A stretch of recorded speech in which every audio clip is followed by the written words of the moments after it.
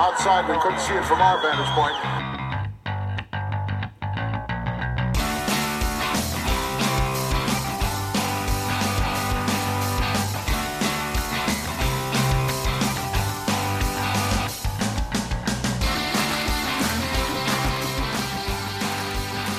Welcome to episode 3 of Our Vantage Point, the Retro Wrestling Podcast. I'm Joe Murata, and alongside Michael Quinn. And what we're here to do today is talk to you about wrestling, retro wrestling, things we remember and some things we wish we didn't. We have over 40 years of combined fandom. And All those years. And we're here to talk to you about it. Quinn, how you doing today? Good to be back with you this week. I'm good. Another week, another time to talk about wrestling. Another time to talk about wrestling. Folks, we have some great topics in store for you. I only know 2 of them, and Quinn only knows 2 of them, and we're going to reveal them to each other as we do this. That's correct. I'm going to open today, Quinn, with Okay. for a missed opportunity. This is one that it's not something that they did. Okay. It's something I wish they had done. So a little fantasy booking, no? Yeah, I guess we'll call this fantasy booking. That's not my favorite thing to do, but this one really, to me, is something that I think they could have done, and it really would have been cool. I'm going to set the stage a little bit, as I usually do. You do that. 1995 was what we would call the Diesel era. It's the crappy era. It is the apex of the it's crappy. of the new generation, which really, it was not a fun time if you weren't around back then to be a wrestling fan. And coincidentally, my first year. It was. So I started at the bottom, huh? You did start to the bottom, and guess what? Now you're here. Yep. And I had started watching in the middle of 1994, so I was well into the thick of wrestling by the time the new generation Diesel era hit. And of course, at the time, Diesel, was like a big deal to me. I loved him. I don't know why. Looking back, I was like, what was I thinking? I think I was the same with the Diesel. I thought he was the first champion I encountered, so to me it was like Diesel, like, oh, okay, he must be really good. But when I look back at it, there's so many problems with the whole Diesel thing. There's a ton of problems with it, and they got me hook, line, and sinker here because at Survivor Series '94, my favorite, the champion when I started watching, was Bret Hart. Yes, he was. And of course, he loses to crappy old crazy Bob Backlund. Or Shawn Michaels, as I knew him. Yeah, that's a whole different. That's a story. whole other story, though. Quinn thought Bob Backlund was Shawn Michaels. It was a whole thing. Right. So I was new, people. You were, and so of course I'm mad, right? And then I hear on Raw the following Monday that Diesel beat Bob Backlund for the world title. And okay, what was the deal with that, by the way?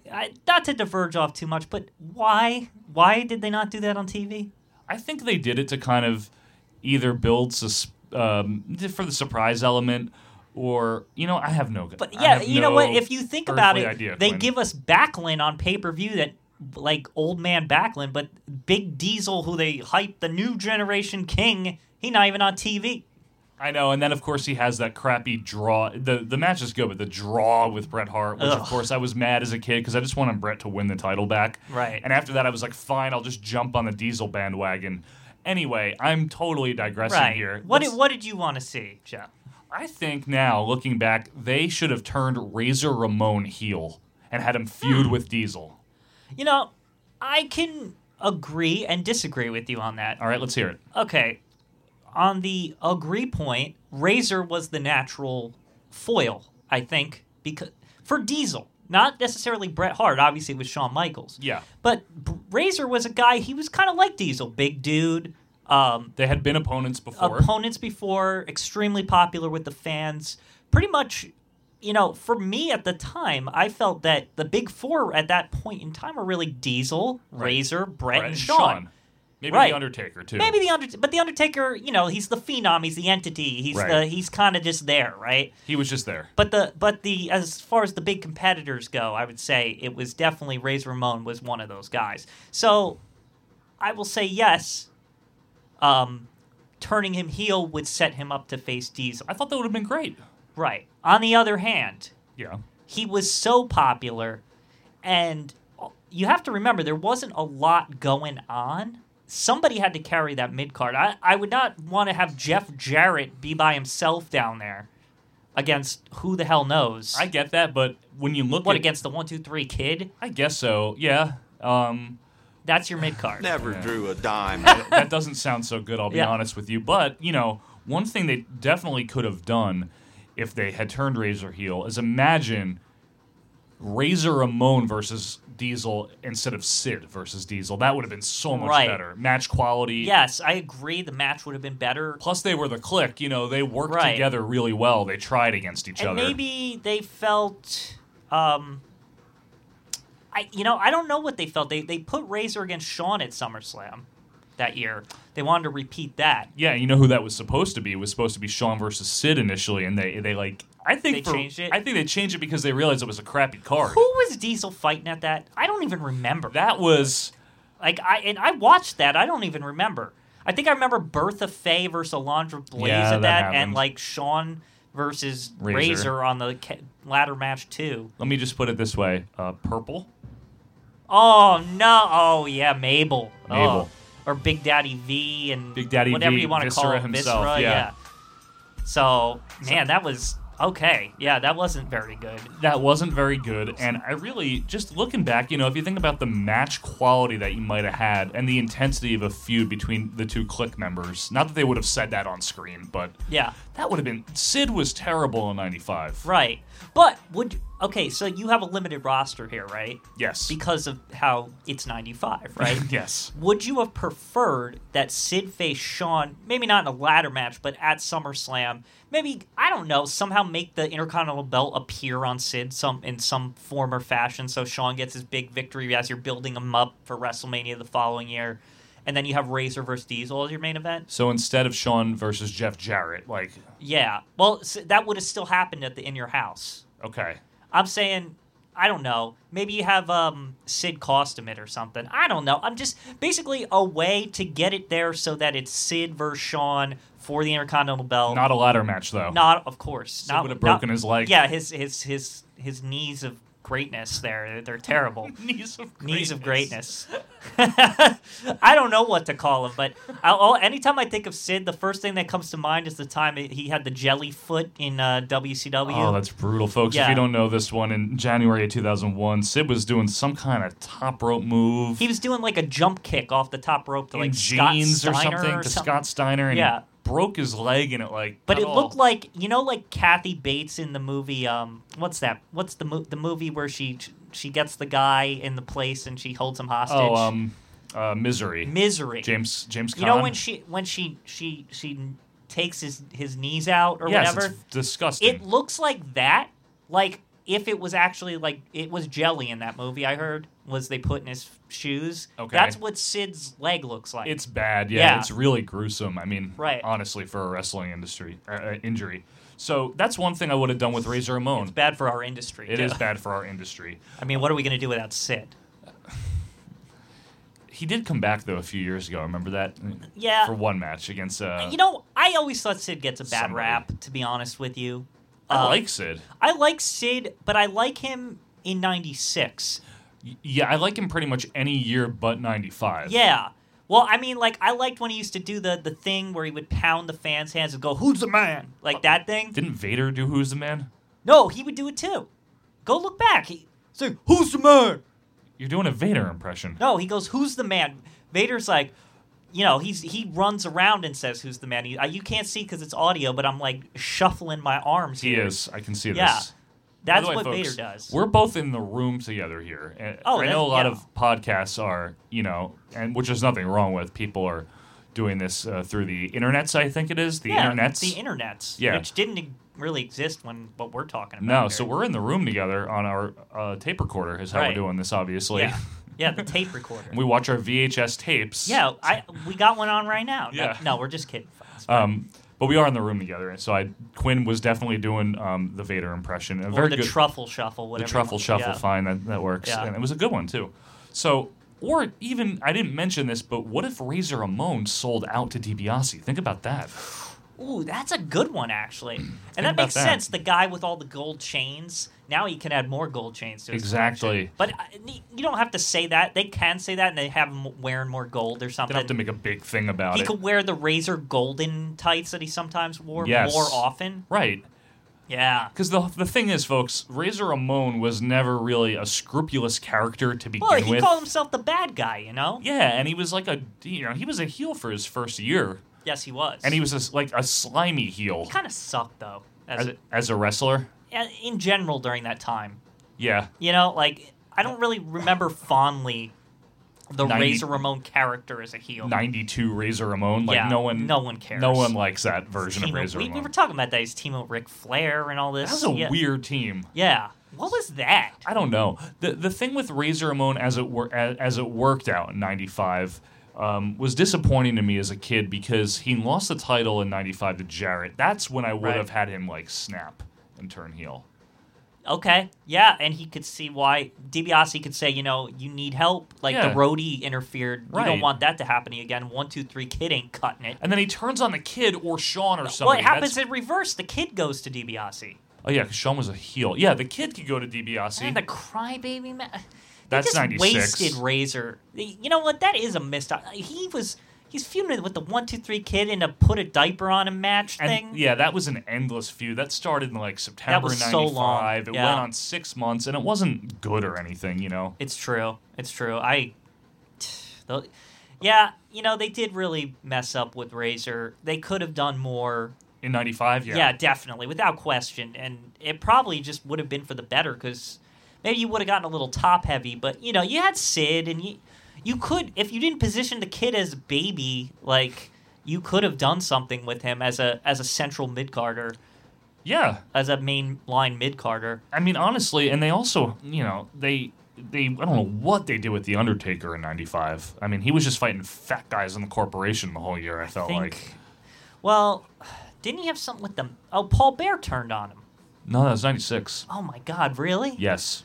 Oh, he fought the Kama and the King Kong Bundy and the King Kong. the King Kong Bundy and the IRS Rotundo man.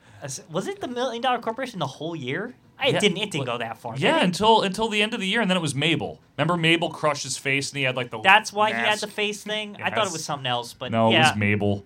The face thing. Yeah, the facial appliance. Why did people think that would look like he's so scary? Like, remember how they made the mask? It looked like he was like Phantom of the Opera or something. Remember that? That was the point, yeah. That's stupid. It was kind of a cool mask, no? Yeah, but okay, so he wears. This is what always got me about his like Phantom of the Opera mask. Yeah. He wears like the white Phantom of the Opera mask, but he has the purple on still. He should have had the gray. He never went back to the gray except that one match at WrestleMania 13. Yeah, because he was like paying homage or something. To his, whatever JR said. Wait, did he? Yeah, he did, right? Oh, by God, he's paying homage to his first WWF title match. You know, something like that. Which he was a heel in, by the way. Yeah. He does mention that or something. I believe you. Or maybe it's Vince. Maybe I'm interchanging. Was JR on commentary at that? The three of them. Vince, JR, and King. Yeah, remember King's like, get that drunk in the jacket! In that Shamrock referee match. Oh, with right. You know, that famous match where Shamrock was the ref, you know. Oh, yeah, that one. The one where that's what it's famous for. Yeah. Look it up. Shamrock referee match. That's what everyone looks at. The big Shamrock referee. And his, like, tight referee shirt. He gives Shawn Michaels a run for his money with that get-up, the referee. Yeah. Get-up. I mean, Michaels with the... He had no sleeves. True. Michaels has the 4-inch bicycle shorts usually when he's the guest ref. Remember when he was, like, this guest ref in this Hayabusa versus fake Hayabusa match in Japan? In 99? I think you showed me that. That was weird. That was really weird. Yeah. I know we're getting a little off topic here, but there's only so much to be said for 1995. Right, 1995 Razor, but... Yeah, and before we go to break here, I would like to take this opportunity to, first of all, thank Scott Keith and the Blog of Doom for giving us a shout-out. Thank you, Scott. You can find us on Twitter at OVP Podcast. We are not only on iTunes now, we are also on Google Play. We're on the Google Play. And if you're still listening to us on SoundCloud directly, you don't have to. Right, you have options. Subscribe to us on iTunes. Yeah. You can go to the iTunes or the Google. Leave us a review one way or another. We'd appreciate that. Or subscribe if you want to get the next episode, without having to really think about it. They're going to be coming out weekly, folks. Quinn and I have got, like I've said, over 40 years of combined fandom. 40 years. And we've known each other for over 17 years. So we've got a lot to say here. A lot to talk about. And before we say more, we're going to go to a quick break. We'll be back right after this. I'm gonna show you all exactly where Lex Luger is gonna try to win the World Wrestling Federation Championship. Right here, in the middle of the American dream. Well, keep on dreaming, Lex Luger, because if this is what you stand up for, if this is what you're proud of, these crumbling buildings, this filth, this pollution, look at this. This building is crumbling like America is crumbling. Some people have a deep, abiding respect for the natural beauty that was once this country. And some people don't. People start pollution. People can stop it. What in the hell is he doing here? I don't know! And we're back here on our Vantage Point, the Retro Wrestling Podcast. Quinn, it's time for our next segment. This is Overrated. This is where Quinn's going to tell me something he thinks is overrated. Yes, I am. Oh, boy. So What? you know how last week you threw that WCW 97 at me, right? Oh, boy. Yeah? Well, I thought we kind of go in the same vein. And I think you might be a little perturbed as I was last week. But let's have some fun with it. All right, let's have some fun with it. I feel that WWF 94 is a little overrated. Really? Yeah, you know what? First of all, it has a couple bad things going for it. It's sandwiched in between two turd years in 93 and 95, which puts a lot of leak over in there from both ends. Leak over. Right. It's got the poo coming from December into Coming January. in one end and coming out the other. And it's got the flush of the poo from 95 hitting up into December of... Your King Kong Bundys, your Henry yeah. Godwins, etc. And that's another thing. I think the roster's kind of still weak. I mean, I know you're a little partial to it, but... I started watching then. I'll say this.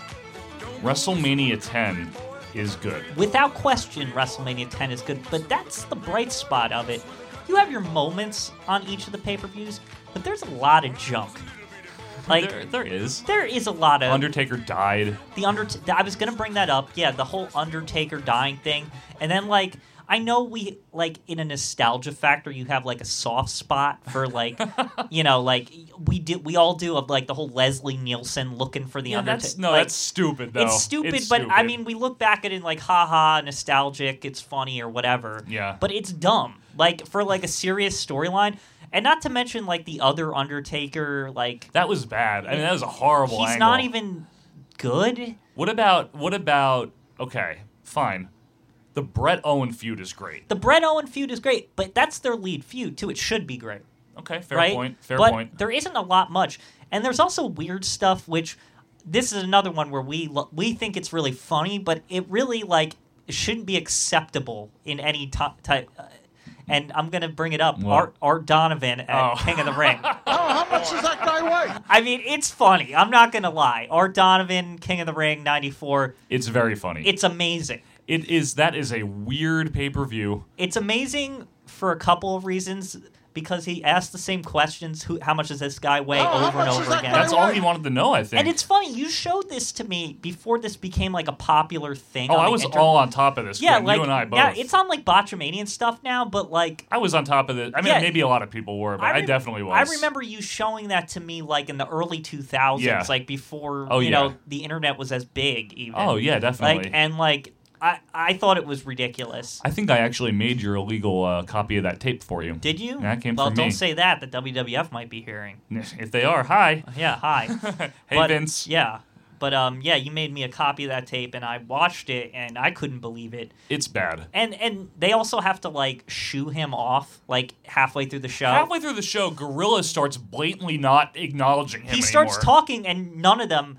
Well, Savage is nice to him. It starts that ignoring stuff. It starts off with Savage is the only one being nice to him. Yes, but then he starts getting really like antsy. He's like he'll be like, Randy, yeah, Randy, yes, Art Donovan, Yeah, like It's all true. like mad, and then by like the last couple matches, both of them just not even listening to anything. That's he's saying. true, and not to mention, I don't know. Vince was on this big new generation kick right then. Hogan had just signed with WCW like days before the pay per view, right? And I'm sure they knew that was coming. And Vince is all on his high horse. Vince meaning the WWF promotional machine, all on their high horse about the new generation. The new generation. What was the main event of that pay per view? Which one? King of the Ring '94. King of the Ring '94. Was it the final? No. Was it? It wasn't the Owen Hart thing. No. Man. Oh, wait a sec. Yes. It involves two men in their 40s. I'm blanking. What was the main event of that? Exactly. Roddy Piper Oh God. versus King, right? King. Oh God. I didn't realize that was the main event. That I was always the think of that main event. maybe because I try to block it out because I think of the good things at that pay-per-view. Brett Diesel is very good. Yeah, like they're like, and that's Some of what the- yeah. that's kind of what I'm saying with '94. It's like there's so much garbage Yeah. that like I'm not even remembering, but like the highlights are good, but they're not enough of them. Let's put it that way. Well, I'll give you this. It is certainly not as good as maybe like your 1992. Right. 92 is good consistently for the most part. And It's I mean, a good even year. if you think back to those times, right? There's a lot of jobber nonsense on Superstars and whatnot, but nothing's like it just seems soulless. '94 to me. I don't know. There's something about it that just doesn't rub me the right way. Well, I don't know how you wanted to get rubbed. I thought it was a pretty good year. Folks, what do you think? Tweet at us. Get on the tweeter and let us know. Or you can email us. Yeah, ovppodcast@gmail.com. Yeah. Let us But- know. What do you think of '94? Have you watched it? What do you think? Were you a fan at the time? Are you watching it retrospectively, maybe on the WWE Network? Yeah. And you know what? I wanted to make one more point Go about ahead. 1994 before Sure. we got off of it. But It's your floor, Quinn. I It's all think- you. the Raws during that time, Oh, they suck. they suck. But not only that, they're like, you know how like Vince likes to like bust ECW about being in like bingo halls and stuff. Yeah, but Vince was in like aircraft carriers. That's what I mean. Like He's that, in like gymnasiums. Yeah, the atmosphere is awful. Like this isn't '94, but this is very close to '94. The first live event I ever went to, and maybe New Jersey people will get this more, but at the same time, just by what I'm going to say, you'll kind of get the point. The first ever live WWF event I ever went to was in 1995. The main event was, and they advertised the crap out of this in my neighborhood. King Kong Bundy versus Fire Jacket Bam Bam Bigelow. Oh. And guess where this And? took place? Oh, I know where it took place. It took place in something called the Sayreville High School Gymnasium. It really did. And it had no air conditioning, if I recall. I remember they had to stretcher someone out for dehydration. No. Yes, that maybe really it was out of boredom. Yeah, but that's what the WWF was like back then. It was. It was Some sorry times. right. I mean, I was a kid. I don't know how much my dad paid to get us in there, but I'm going to wager to $9. say $5 to $10 each. Were you ringside? We weren't ringside, but we were like on the bleachers. But it's one of those places where like ring announcer. It's a high school gymnasium, so they're really. You can say the good thing is there is no bad seat in the house. Right. Yeah. There's probably a lot of wet seats in that. Yeah, a lot of wet, sweaty seats in the house. But yeah, so that's another thing with '94. You watch those Raws and They look bad. They look like they're in a Sayreville High School gymnasium. I've always said, anytime in a WWF show, when you can see the ceiling, Yes, yes. you can see the air ducts and like the, right. the That ceiling that fans. That gives you that indie feel. Like there's certain indie stuff where I see people almost hitting like the light bulbs Yeah. hanging I've from seen the it ceiling. happen. Yeah, like I've seen I've also seen people knock them out, but I've seen them actually knock people out. But the recognized leader in sports entertainment shouldn't Right. be doing that. Which they say, I believe, in their openings during that time period. Recognized leader. the Revolutionary Force maybe is one of them. Revolutionary Force, something like that. So, My verdict on You know. 94 is this. There is a lot of crap. I agree with that. WrestleMania 10 is a very good pay-per-view because, I mean, it's got two really good matches. it saved them, for the most part, at that point. if they had not delivered there, WrestleMania 10, the big X pay-per-view, like, Roman numeral, I honestly don't know where they would have been. And that's, again, where we were talking about the Zahorian trial. Like, that was kind of coming off. Vince was about to be indicted. He was indicted. He was about to be on trial. He himself. Yeah, and we're in the thick of it. If WrestleMania 10 didn't deliver, they're really lucky. Yeah, I mean, because King of the Ring was, for the most part, a crap fest. It had a good Owen Hart 1-2-3 Kid match. Yes, if I remember. that was good. But some of this stuff, like was okay, you said, but Piper King in the main event. Yeah, and the Bret Diesel match is good, but it ultimately, out of all the matches they had, that's a forgettable one. It was good. Yeah. It was a good match. Right. Commentary's weird. Yeah. Overall, it's got a weird feel. But SummerSlam 94 actually, I'd say, and this isn't my underrated, SummerSlam 94 is pretty... I mean, the Undertaker versus Underfaker overshadows everything, unfortunately. Yeah. But it's got a really good Razor Diesel match. Okay. For the IC title. A really good Alundra Blaze Bull Nakano match. And that's true. You know I love Bull. I'm a big Bull Nakano fan. I know, you're a big Bull Nakano fan. And of course, the cage match, Bret Owen. I mean, it's such a good card. It's a good card. What even happened at that Survivor Series? When I was thinking to present this to you, I was trying very hard to remember Survivor Series 94. Like really hard. One of the matches is the King and his 3 midget kings against Doink, Dink, Pink, and Wink. That was the only... And you know what? That's the only one... All I could remember in my brain was Doink, Dink, Pink, and Wink. Okay. That was it. Well, how about this? Chuck Norris was there. Why? I don't know why. Wow. Chuck Norris was the special enforcer for the casket rematch between Undertaker and Yokozuna. Yeah. Purple I gotta Taker. go back. I don't want to, but I need to go back and watch this stuff. No? No, only because maybe I'm not giving 94 a fair shake, but at the same time, you share my network account, and I see, because we live in the same house, so I see what you watch, and when I see the screenshots of the Raws you're watching, they look terrible. They're awful. Yeah. No, I'm not going to make any... Yeah. It's embarrassing, actually. Thanks for bringing that up. But I did watch SummerSlam 94 recently. That's overall a pretty good card. It's not great, pretty good. Survivor Series is not good. Right. And that's when we start to veer into 95 territory. Yeah. And I wouldn't even... I would say that the Royal Rumble 94... The Rumble itself, I kind of don't like it. I really hate the tie thing. The Rumble match, it's not a good match. That. I didn't either. That's silly. Plus, the fans clearly want Bret to win. I mean, maybe that's why they did that, to experiment with who they was wanted more to see. over. But I hate it. I still hate it. I do too. It's not good. No, and the card isn't great either. No. Honestly, it's not a good card. No. Razor Ramon IRS. I mean, really? God, yes, that. Tatanka Bam Bam is okay, not great. The Bret, once again, Bret Hart's like the star of 94, literally. He's a star. He delivered. He's the workhorse of the company. Him and Michaels. And that's fine, yeah. But, I don't know, 94... But do you think anyone's overrated? Overrating? Maybe people do have some kind of inflated nostalgia for it. They do, because I think they look at WrestleMania 10 and they just say, well, that's 1994. Yeah, and it's certainly not. That's true. It's very much not. For instance, Typhoon came back that year. Ugh. After Earthquake left that year. There's just a lot of problems. Bastion Booger was still around. Was it? Yes. I was going to say, I think of him in 94, but I thought I was just thinking of 93. No, he was still there in 94. Okay. There was a lot of bad. So Well Done. Yeah. Well done with Mr. Dunn. Mr. Dunn. And Timothy Well. Mr. Well. And Stephen Dunn. Managed by Harvey Whippleman. You see how this is, though? It's like... So much of it is forgettable. Like 94, yeah. There's so much stuff I can't recall. Oh no, I'm usually good with 95. Even you're crappy great with 90. You're great with 95. Even with crappy 93, but 94. It gets this inflated because WrestleMania 10. It's like, of course I remember WrestleMania 10, but the rest of it I just kind of hate and I don't really watch. Okay, fair enough. I think it's time to get right into underrated. I agree. And I think you're and I didn't plan it this way. You're gonna get.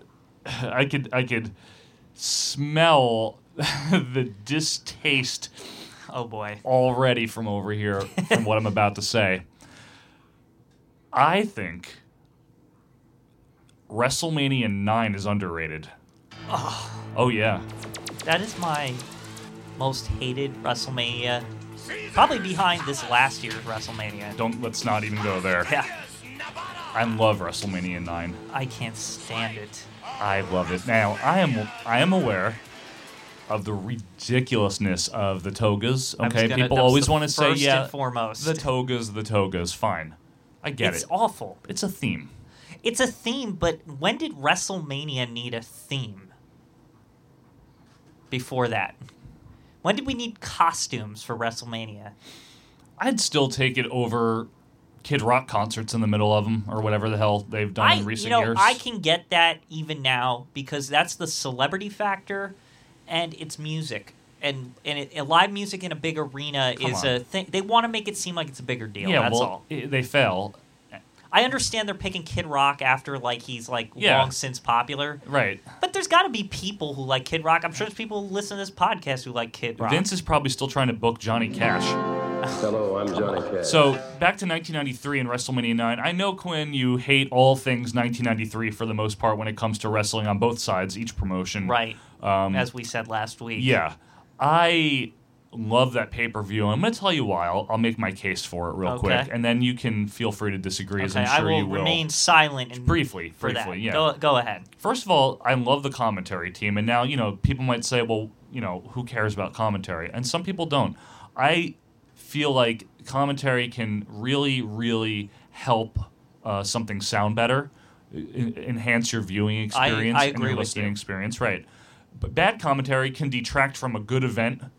Good commentary can enhance a bad event. Agreed.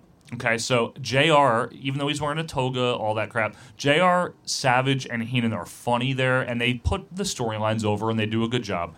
The Michaels Tatanka match, I don't like Tatanka. You know that. You don't like Tatanka. Mm-hmm. We both like Shawn Michaels. It's not like some great match, but it's certainly not like any worse than Michaels' match with Tito Santana from the year before. It's a solid opener. Okay. It's a solid opening match. Fair. It's not great. Solid. Yes. I don't do the star rating thing, but I don't know if I did 2.5, 3 stars maybe. Okay. And I don't have a big problem with that match. Right. It's a pretty good match. Yeah.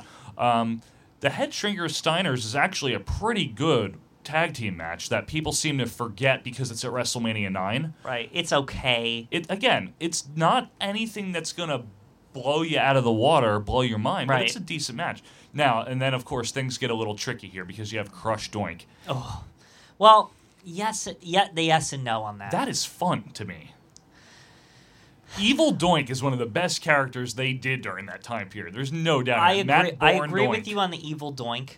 Yeah. And I said I wasn't going to cut you off ahead. here, No, but okay. we're going here. So that whole thing is, to me, like, the Evil Doink stuff is great. I love it. But we're veering on a little too ridiculous with it because of magic and, weirdness. Come on. But they had a blindfold match 2 years before at a WrestleMania that's pretty well regarded. To me, Evil Doink, all he should be is awesome. Matt Bourne in ECW as Evil Doink. Yeah, but you can't. That's hindsight being 2020 and everything. Hindsight 2020, yes, but I liked the more overtly evil stuff. It almost reminiscent of the Repo Man when he first came in. Early Repo yeah, when Man, he could smash windows and be crazy. Yeah. Check out those promos. Yeah, he's violent. Yeah, cool. It's kind of scary, but yeah, Evil Doink. I don't know. I kind of just Matt Bourne did such a good job. He did such a good job, and it's just I don't know. That's when it starts to. I thought the whole build-up is good. Him being a big jerk to fans and stuff and like that. And then he hits Crutch with his fake arm. Yeah, but then when there's two of them, that's fun. It's the joke is that everyone knows there's two, but Bobby Heenan is putting it over Bobby like it's an illusion. Heenan's calling him David Copperfield and all this. But that's regular Bobbyisms. But it's the fans being in on the joke. Clearly there's two of them. And since we're talking here, to go back on the commentary team for 1 second, since it kind of plays into this. Fine. I think it's an awkward commentary team. I'm sorry. Okay. It just needed JR is not yet there as far as in the WWE. With Savage and he doesn't fit. He's still WCW JR. You could have still had Vince there, or even Gorilla's on the hosting duties or radio WW or something. Hosting. He was the host. He's the host. Why couldn't it just be Gorilla, Savage, and Bobby? They were trying to get Gorilla, or for that matter, why can't Savage just be wrestling? That would have been great. Okay. Yeah. I'm going to continue my case here, though. Go ahead. So the match itself, the Crush Doink match, I know that's not good, but, I'm not Dave Meltzer. I don't care about star ratings. It's a funny thing. I mean, the match is terrible, but it's 8 minutes of your life terrible. Okay. And it's funny because of the second Doink, which, by the way, was Steve Keirn Skinner. Was Steve Keirn eventually like another Doink? He only played... I don't know if he wrestled that much as that Doink. I can't keep track of all the people who played Doink. He didn't replace Matt Bourne, if that's what you mean. No. Yeah. No. He was just kind of like the second Doink. I don't think he really ever wrestled Chris as Jericho was Doink. Don't No, bring that I'm up. just kidding. Don't bring... So were Men on a Mission and the Bushwhackers. Yeah. So that match isn't good, but who expects that? Why would you look at Crush versus Doink and expect it to be good? Yeah. You should know what you're getting, is the way I look at it. Razor Ramon Backlund is 4 minutes. It's inoffensive, and it's funny because Razor Ramon wins and the crowd cheers, and he's still a heel. It's funny. Okay. Inoffensive. I mean, WrestleMania has It's a like bunch big of... happy Bob Backlund. Which, that match Yeah. is weird. Like his hair is all puffy. Yeah, he's got the puffy. Yeah, and he's he got does, the jacket. Remember the jacket's all Yes, puffy too. and ugh. I don't even like. Why? Can I ask why is that at WrestleMania? Like, I mean, that's a fair question, like Quinn. that's like, and that's a big problem for me with WrestleMania 9 in general. Is it feels like an elongated Raw of that time. It's Okay. it's like a list of featured contests on Raw. Well, I would agree with you, except for Hogan, because he never wrestled on Raw. Okay, well, Hogan, yes, but that was a special thing, and he shouldn't have freaking been there in the first That place. is something that does grind my gears. And Now, that's a big problem with that pay-per-view. That But is I know true. you haven't gotten there yet. But I'm going to get right to there. Okay. That is one thing I don't like about it. So again, by saying it's underrated, I'm not now immediately praising it as the greatest WrestleMania no, you're of all just time. saying that people hate on it for no reason. Or But I hate on it for a reason, in my opinion. I'm just trying to Yeah. narrow it down to like what's good, what's bad about it. The Hogan in '93 is one of the most abrasive characters So to watch on obnoxious. television. It might as well be WCW, like early Yeah. WCW Hogan. Like It's the ticker same- tape parade yeah, Hogan. It's the same with thing. It's very abrasive. Brutus Beefcake is the biggest crony he's ever What been. and I mean, there's a lot of Hogan cronies. He is number but one crony. Beefcake is the biggest Hogan Yes, crony. he Who, is. who would you say are all the Hogan cronies here? If I we would wanted to say name them just to have fun. Brian Knobbs is a Hogan crony. He's a big Hogan crony. Probably Jim Duggan is a Mean Hogan Gene's a crony. Hogan crony. Mean Gene. Jimmy Hart was a Hogan crony. Now, do you consider Bobby a Hogan crony since he followed him there? No, Bobby went there before Hogan. Oh, right. We said this last They week. were friends in real life, but I never got the impression that I Bobby didn't was either. sniffing Hogan's ass. I didn't either. I just wanted to throw it out there because he could be labeled that way because he came over Yeah, that way. I don't think so, though. I think Bobby was just a guy that wanted to keep a job, Now, needed a job. If you recall the Honky Tonk, he was a big crony. He was a crony, yeah, Yeah. I agree with that. But Beefcake would still be number one in my book, Oh, no yeah. question Well, about it. And Typhoon also, sorry. Buffoon. Yeah, Buffoon. But yeah, Beefcake is the king crony for Hulk Hogan. And it shows extremely at that event. I mean, Now, aren't they related somehow? no, that's not true. Okay, it's not. They might as well be, but Yeah. no, they're not. I thought that it's through no. marriage or some weird thing. No. Or through parasailing. Or... Maybe parasailing. Maybe tanning. So then what else we got there? We got Lex Luger versus Mr. Perfect. That should have been better, honestly. Yep. That match, it's not good. Well, the great part about that, this is one of the only things that's a highlight for WrestleMania 9, is that it carries over to 10 with that Mr. Perfect being Yes. the ref thing. That was a nice touch of I've continuity there. It's very rare in WWF, in wrestling in general, that you get a year-long, a subtle continuity like that. Yeah, that was That cool. is one of the best, little nods to the... Yeah. They don't talk about it. It just happens. Perfect screws him, and then they're like... It's almost like the announcers oh, yeah, they didn't Yeah. like each other last That year was at funny. WrestleMania. And even with the roles reversed, why would they still like each other? No, you know? they never resolved their problem. Right. Yeah, I'll give it that. That's the one thing. And them fighting backstage at WrestleMania And the 9. Michaels gets involved, Yeah, remember? and then Shawn Michaels. And no shirt and jeans. And where the hell did this guy come from? Yeah, that's another weird thing about that. That's funny. And that doesn't lead anywhere, right? Shawn No, getting sure. involved? They fight at SummerSlam. Oh, Mr. Perfect and Shawn, right? Yeah. Okay, yeah. And remember, Perfect cost Shawn the Intercontinental title to Marty Jannetty. Right, okay. On that Raw okay. from May. My mistake. So that was a good angle. The match isn't really good. Again, Good we're out angle. of my wheelhouse with these years. That's okay. And now we get into the WrestleCrap part. Yeah. R.D. Reynolds, if you're listening, WrestleCrap.com. Yeah. The nice plug there. Giant Gonzalez. And just his name God, alone invokes vomit in the hearts of many. I mean, okay. The one thing I will say, that was the first time I ever saw Giant Gonzalez. Okay, I saw him at the Rumble 93. Right, but I wasn't watching then, so Yeah. that was the first tape I saw because obviously I wasn't seeking 93 tapes. I was. That's But a sad thing. I was the one thing I will say is he's impressive, but that as a sight, but that's about it. Right, like the Eiffel Tower is impressive as a Right, sight, but like- he could probably wrestle a better match Right, like against The Undertaker. The Freedom Tower is an impressive sight, but that's about Absolutely. it. Right? Yeah, that match is terrible. It's got a chloroform-soaked The rag. chloroform. I still sometimes, anytime like something kind of like that happens, I always speculate if it's chloroform. I know you do. It's like in the back of my brain Yes. forever. I've heard you do Did it. they just make that up? Like, or what? Do you think that The was like announcers? the actual story? Like, it sounds so like made up. Like somebody just is like, think of a chemical, and they just say I it. don't know. Maybe because you gotta imagine, like, what does the live fan think? Like, What he the hell choked him is- with a dish rag. May I ask you a question? I don't really know. What the hell is chloroform? Is it that powerful? Like, it's gonna kill you? It probably could. Okay. It's a chemical. I'm not a chemist. I don't know what chloroform is. I had never heard of it until that. I probably would not know what the hell chloroform is unless I saw I that. think it's what they use to preserve, like, dead things, isn't it? Oh, is that the joke? Probably. I never thought Oh, this that's much so about it. stupid. I mean, I think that's what it is. I think that's never what thought of chloroform is. that. Why didn't you use formaldehyde or something? 'Cause it'd be- No, that's Yeah.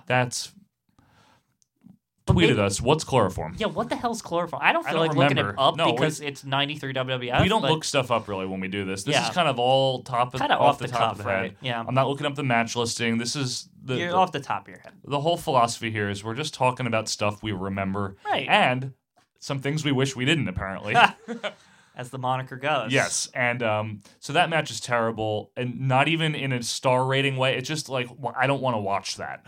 You know what I No. mean? And you know It's what's not even, entertaining. we forgot one other lame part about that What? is when the Undertaker comes out on like a carriage or With a something bird. with a bird. What the fuck is that? I don't know. It's a bird. It's so weird. It's his bird. And they always show that picture at when they're like reminiscing about. Remember when the Undertaker came on a carriage? I don't care. Like that's stupid. And not only that, it's not even.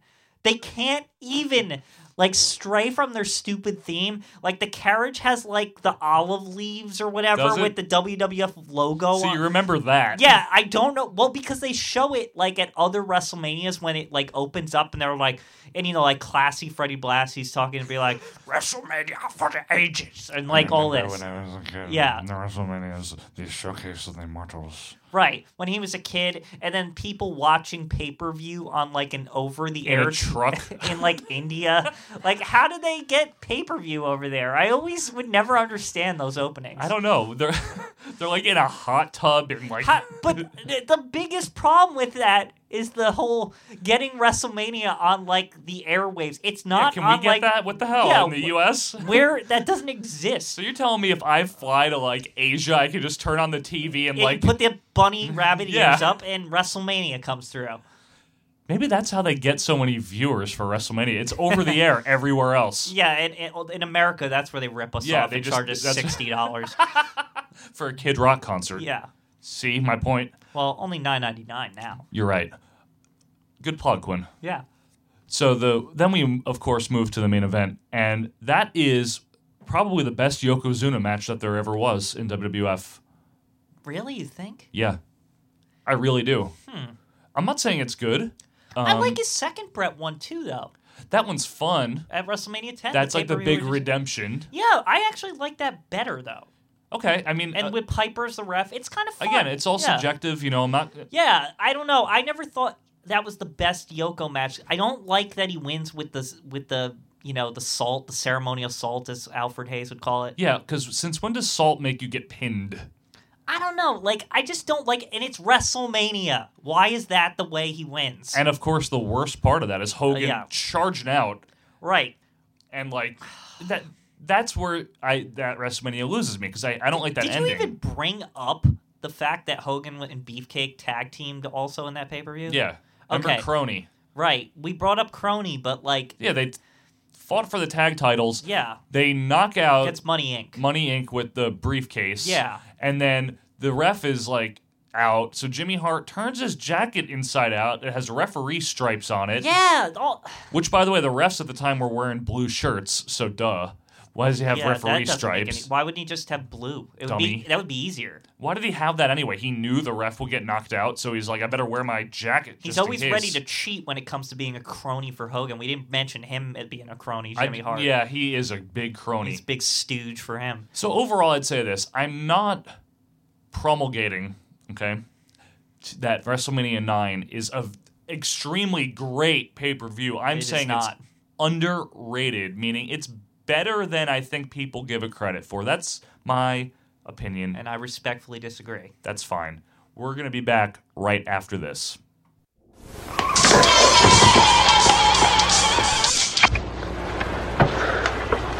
It's yours?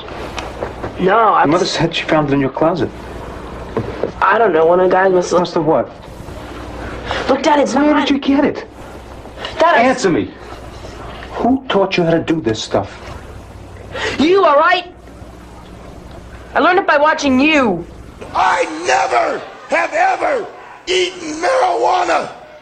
I have never swore in front of my children. How many times, ladies and gentlemen, do you swear in front of your children? I don't know. And welcome back. It's time for our last segment here, as this show has just flown by as we joyfully discuss old wrestling, Quinn.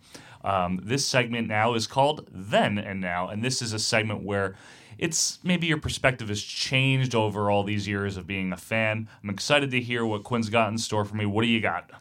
So, you know how you had said in the previous segment, I believe, you actually had mentioned how you thought commentary really makes the show, really, right? Yeah. It makes it easier to watch, It can make a big deal, yeah, definitely. And this is more a then and now where I think a lot of people agree that this team was good. Okay. But believe it or not, at the time, I think people kind of ragged on these two. All right. JR and King. If you recall back then, we used to constantly complain about JR screaming, Austin 316, and just screaming too much and maybe not being good at being able to bounce stuff off of them. I've heard that complaint about JR at the time. Yeah. And King getting a little too puppies and very puppies. And just being ridiculous. But now we look back on it and we say, wow, that was like one of the best commentary teams ever. They were great in 1998. They were. Like, looking back, they were really phenomenal during the Hell in the Cell. Yeah, most of 98 they were awesome. And then obviously, JR had the Bell's palsy again. I mean, this... It's funny. It's not funny, though. No, I meant funny in a good way. I meant like that it's funny because as a kid, I kind of really, he kind of didn't miss a beat to me. When he came back, no, right. He didn't. He didn't. I thought that was really awesome, actually. King might have.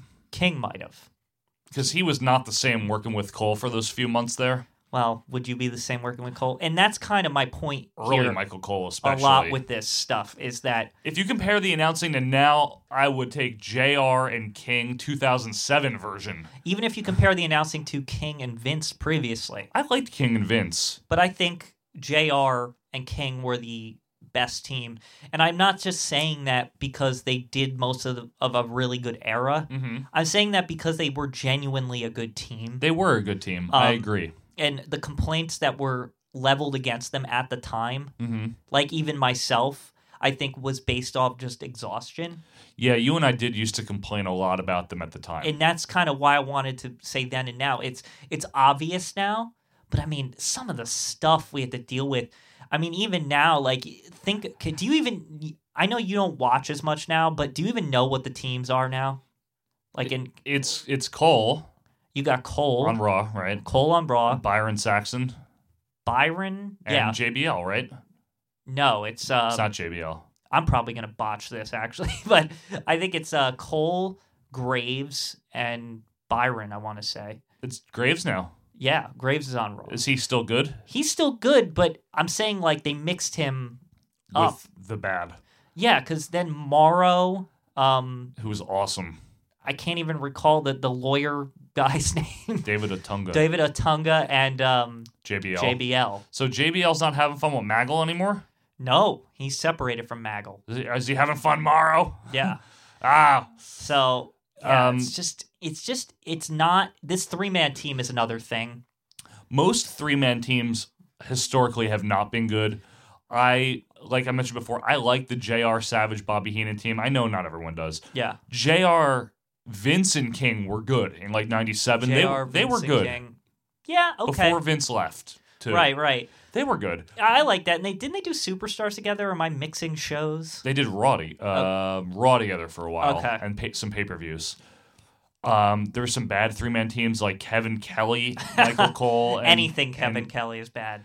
Yeah. Kevin Kelly's one of the worst things ever. And there's bad stuff like, I think it was Taz, Mike Adamle, and like somebody else. Mike Adamle, anything obviously is bad.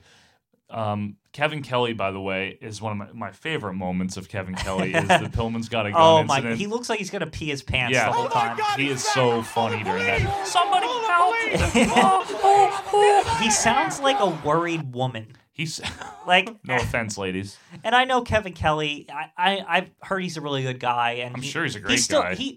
I know you don't really watch ROH programming, and I don't really watch too much of it. I find him pretty good on now that he's older and more seasoned. I find him okay. Pretty good as he's a straight man. He's not.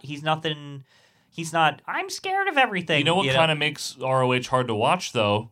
Is Steve Corino on commentary. That's true, and I agree with you there. I think some would argue that they love Steve Corino. I don't like it. But I feel like that's more of an affectionate thing, like that they're just used to him or something. I guess so. All right, fine. Yeah, like he's our weirdo, basically. He's their king, kind of, I guess. Like how King is kind of weird. I mean, especially in 98, who we're talking about here. I like 98 JR and King. I don't particularly like 2000s version of them as much.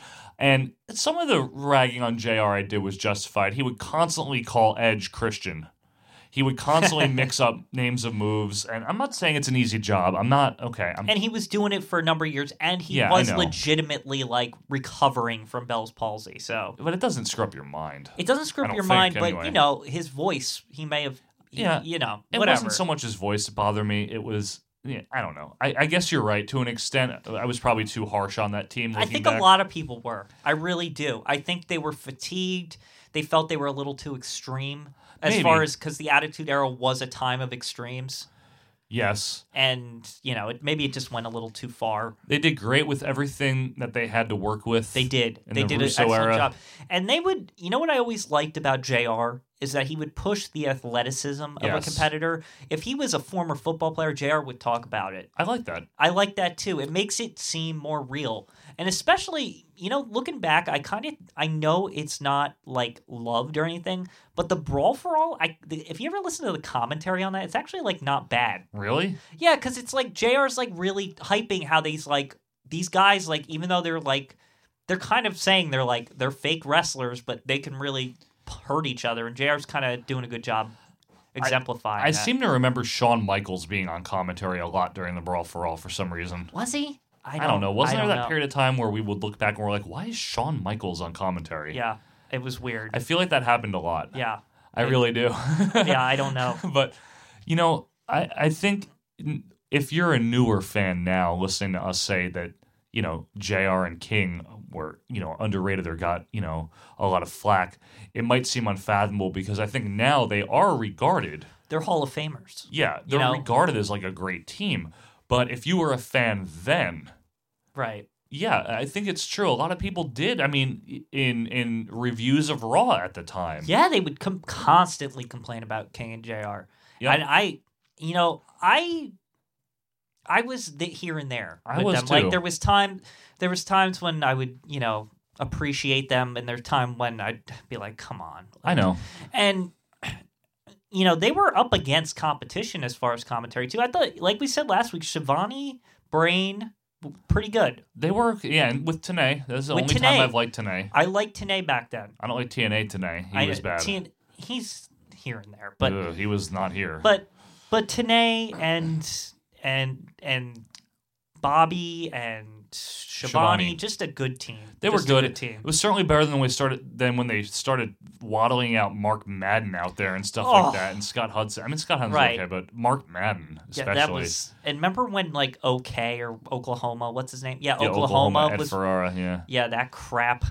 That was bad. Was awful. WCW, yeah. It was spotty with the commentary, but they did have their go-to team. Mm-hmm. And there was competition, again, with JR and King. So there were probably people that would look over there and say, I like them better.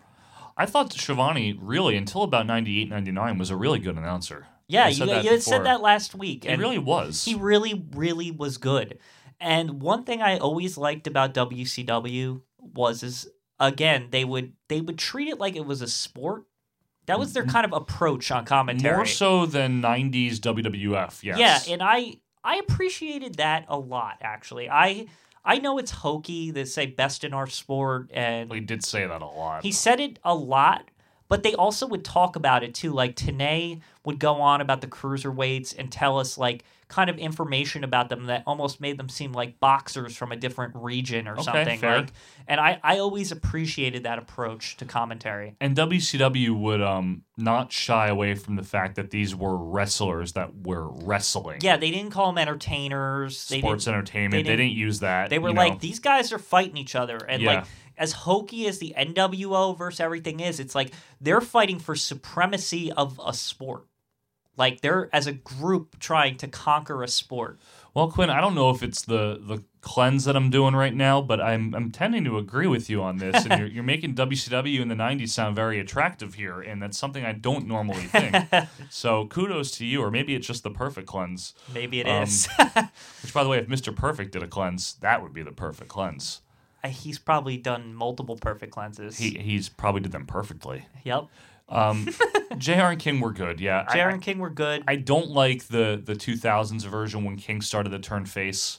I don't like the one when they dressed up JR like a sailor or whatever. Pardon me?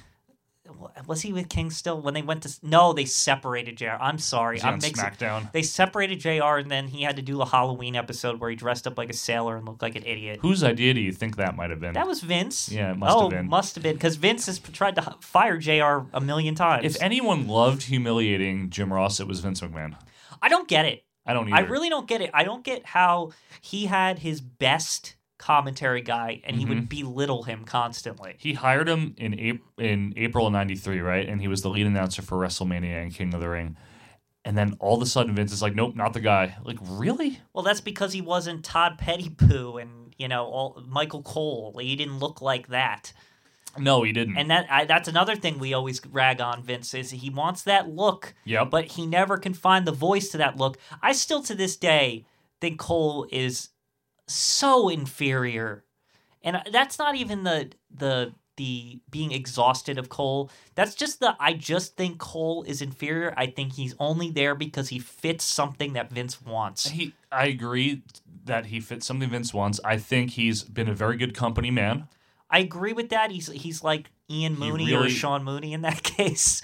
But Hi everybody, I'm Ian Mooney. Yeah, he's like him. So I don't know. Like, you could replace that clip with "Hi everyone, I'm Michael Cole." Like, yeah, it's the same thing. But Cole has been there almost 20 years now. He's probably done anything Vince has asked him to do. He has, and he looked like a twerp at the beginning, if you recall. He got humiliated by The Rock a lot. And DX's whipping boy for a while. He definitely doesn't have an easy job. I'm sure that's not easy to do that every Monday Night Live. I credit him for his longevity, but that's about it. I don't think that makes a good commentator. I think he had I don't think he calls moves, Joe. He calls moves, but... Does he? That might be what Vince wants. Yeah, I mean, Vince has never wanted to accept that it's a wrestling company. It's been a long time since he's been okay with being in the wrestling business. Yes, I agree with you. Which is insane because he puts out documentaries about this industry and, and that map of all the old territories with JR's like, this is where you had Bob Goggle and you had Don Owen. And he loves to talk about that. Stu Hart in Western Canada and Montana. But when it comes to going against Monday Night Football and stuff, he wants to be... he wants to be them. He's always wanted to be like in that same quote-unquote universe, Yeah, no. It's true. It is true, and it's never going to happen. And it affects the commentary. I mean, Byron. It affects the product. Yeah, Byron. And Byron. I mean, one of the all you have to say. Byron. An earlier example of that from the later part of the last decade would be Mike Adamle. Right. Adamle was an attempt to go to that more professional sports route. Yeah, and he had a great voice too. He did. But he was Mike Adamle. He was horrible. Put some elevation on that dick. Yeah, that's not... Reach out and touch someone. Yeah, Jamaican Me Crazy. Jamaican Me Crazy. The Taz. Mike the Miz. Mike the Miz. I mean, the quotes... Just Harvey. And that's just like a few. I mean Hardy. Yeah. The quotes go on and on. And it's a shame, too, because he really did have a good voice. He blew it so early, and what happened really was that it was just he was never going to recover. No, he was never going to recover. Did. It was too late. The fans knew that he was afraid of him. He was afraid of the fans. He probably was. You could he smell was so nervous every time he was out there. So it's not hyperbole. I mean, he really was that bad. And if you're a younger viewer, you weren't watching at the time, you didn't miss much. But if you check out Mike Adamle on YouTube, he is as bad as we say. Oodles and oodles of quotes. But I mean, again, Adamle is another attempt to really go towards that, clean-cut, real sports announcer kind of guy. Yep. And, I mean, we had talked about Sean Mooney. He was kind of a plus, but, I mean, Sean Mooney was good at that. Then we get the Todd Pettengales of the world. Not as good at that. And, all the other kind of just weirdos, that they would have in the back, like a Josh Matthews, who's now on TNA. But, there's just so many weird attempts to. Josh Matthews was okay for a while, and then his nose bled on live television. Was funny. And Todd Grisham, was another one. Todd Grisham, which was what's a weird diversion. Speaking of that kind of time, Matt Stryker. I thought he was good. I liked him, but then he got a little too marky. Vince probably started pushing that. I guarantee you, someone probably told him to make that his character. That's another weird diversion. Vince has never gone for marks. Yeah, and with Stryker, he wanted a guy that was I guess so. Or maybe he didn't want it. They discovered it, and he kind of ran with it. Maybe I don't know. And I love Stryker on Lucha Underground now. Yeah, Stryker's great. I mean, he's a good wrestling announcer. He's funny and he knows wrestling. He knows wrestling, right? But yeah, JR and King are kind of, to me, they are the gold standard. And there's only two other equals really, is Jesse and Gorilla and Gorilla and Bobby. And those two teams, and I'd love to talk about this all night. We can't. We're just about out of time. Those two teams, Gorilla and Jesse and Gorilla and Bobby, are very good in two different ways. Right. One team, Jesse and Gorilla, are very analytical and they keep it very sport-like. Yeah, Jesse and Gorilla, Jess is serious. Like, he's talking about why they hate each other. Yeah. And, how... Even the moves. Even the moves, right. And that's what I was going to say, is how the holds affect the guys. And they can be funny, too. Gorilla and Bobby are the funniest team. But they can also be serious. Right. And they'll talk about, just the little ins and outs of wearing them down and things like that. They'll mix it in with their humor. So, yeah, exactly. So I'd say... Those are the big three. To wrap this up here, I'd say, that JR and King is the best of both worlds from that mentality for the 90s, for the era that they were in. They fit the time. They really did. They were kind of like the Gorilla and Bobby of their time. I think they closely matched that more so. I agree. And that will do it for our show. Yeah. It has been a great time talking with you, Fantastic. Quinn, as always. I could do this all night, but this is only a 1-hour show. Be sure, please, to check us out on Twitter at OVP Podcast. You can also email us at ovppodcast@gmail.com. That's ovppodcast@gmail.com. And be sure to also maybe leave us a comment on our Facebook page. Yeah, go for it. Subscribe on iTunes. Subscribe on Google Play. Why not? You got nothing to lose. You're at work. We're here for you, folks. We're here for you, folks. We're not doing this for the money because, trust me, this doesn't pay well. So that'll be it for our show. This has been a lot of fun. Yeah, we'll see you next week. We'll see you next week. Can't wait to talk some more, right? Can't wait to talk some more. Send us your comments. Send us your thoughts. What do you think's underrated? What do you think's overrated? Let us know. What's a missed opportunity? We want to hear from you. Anything else, Quinn? That's all I got for this week. All right. We'll see you. Have a good one. See ya.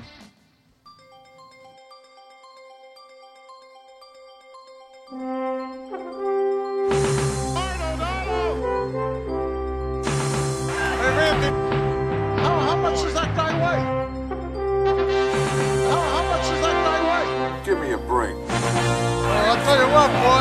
fighting all over this place. Who's this now, Randy? What's he gonna do? Throw him out of the ring? How much does that guy weigh? Who's this now, Randy? Hey, Randy, Gorilla, is he dead? Will you stop?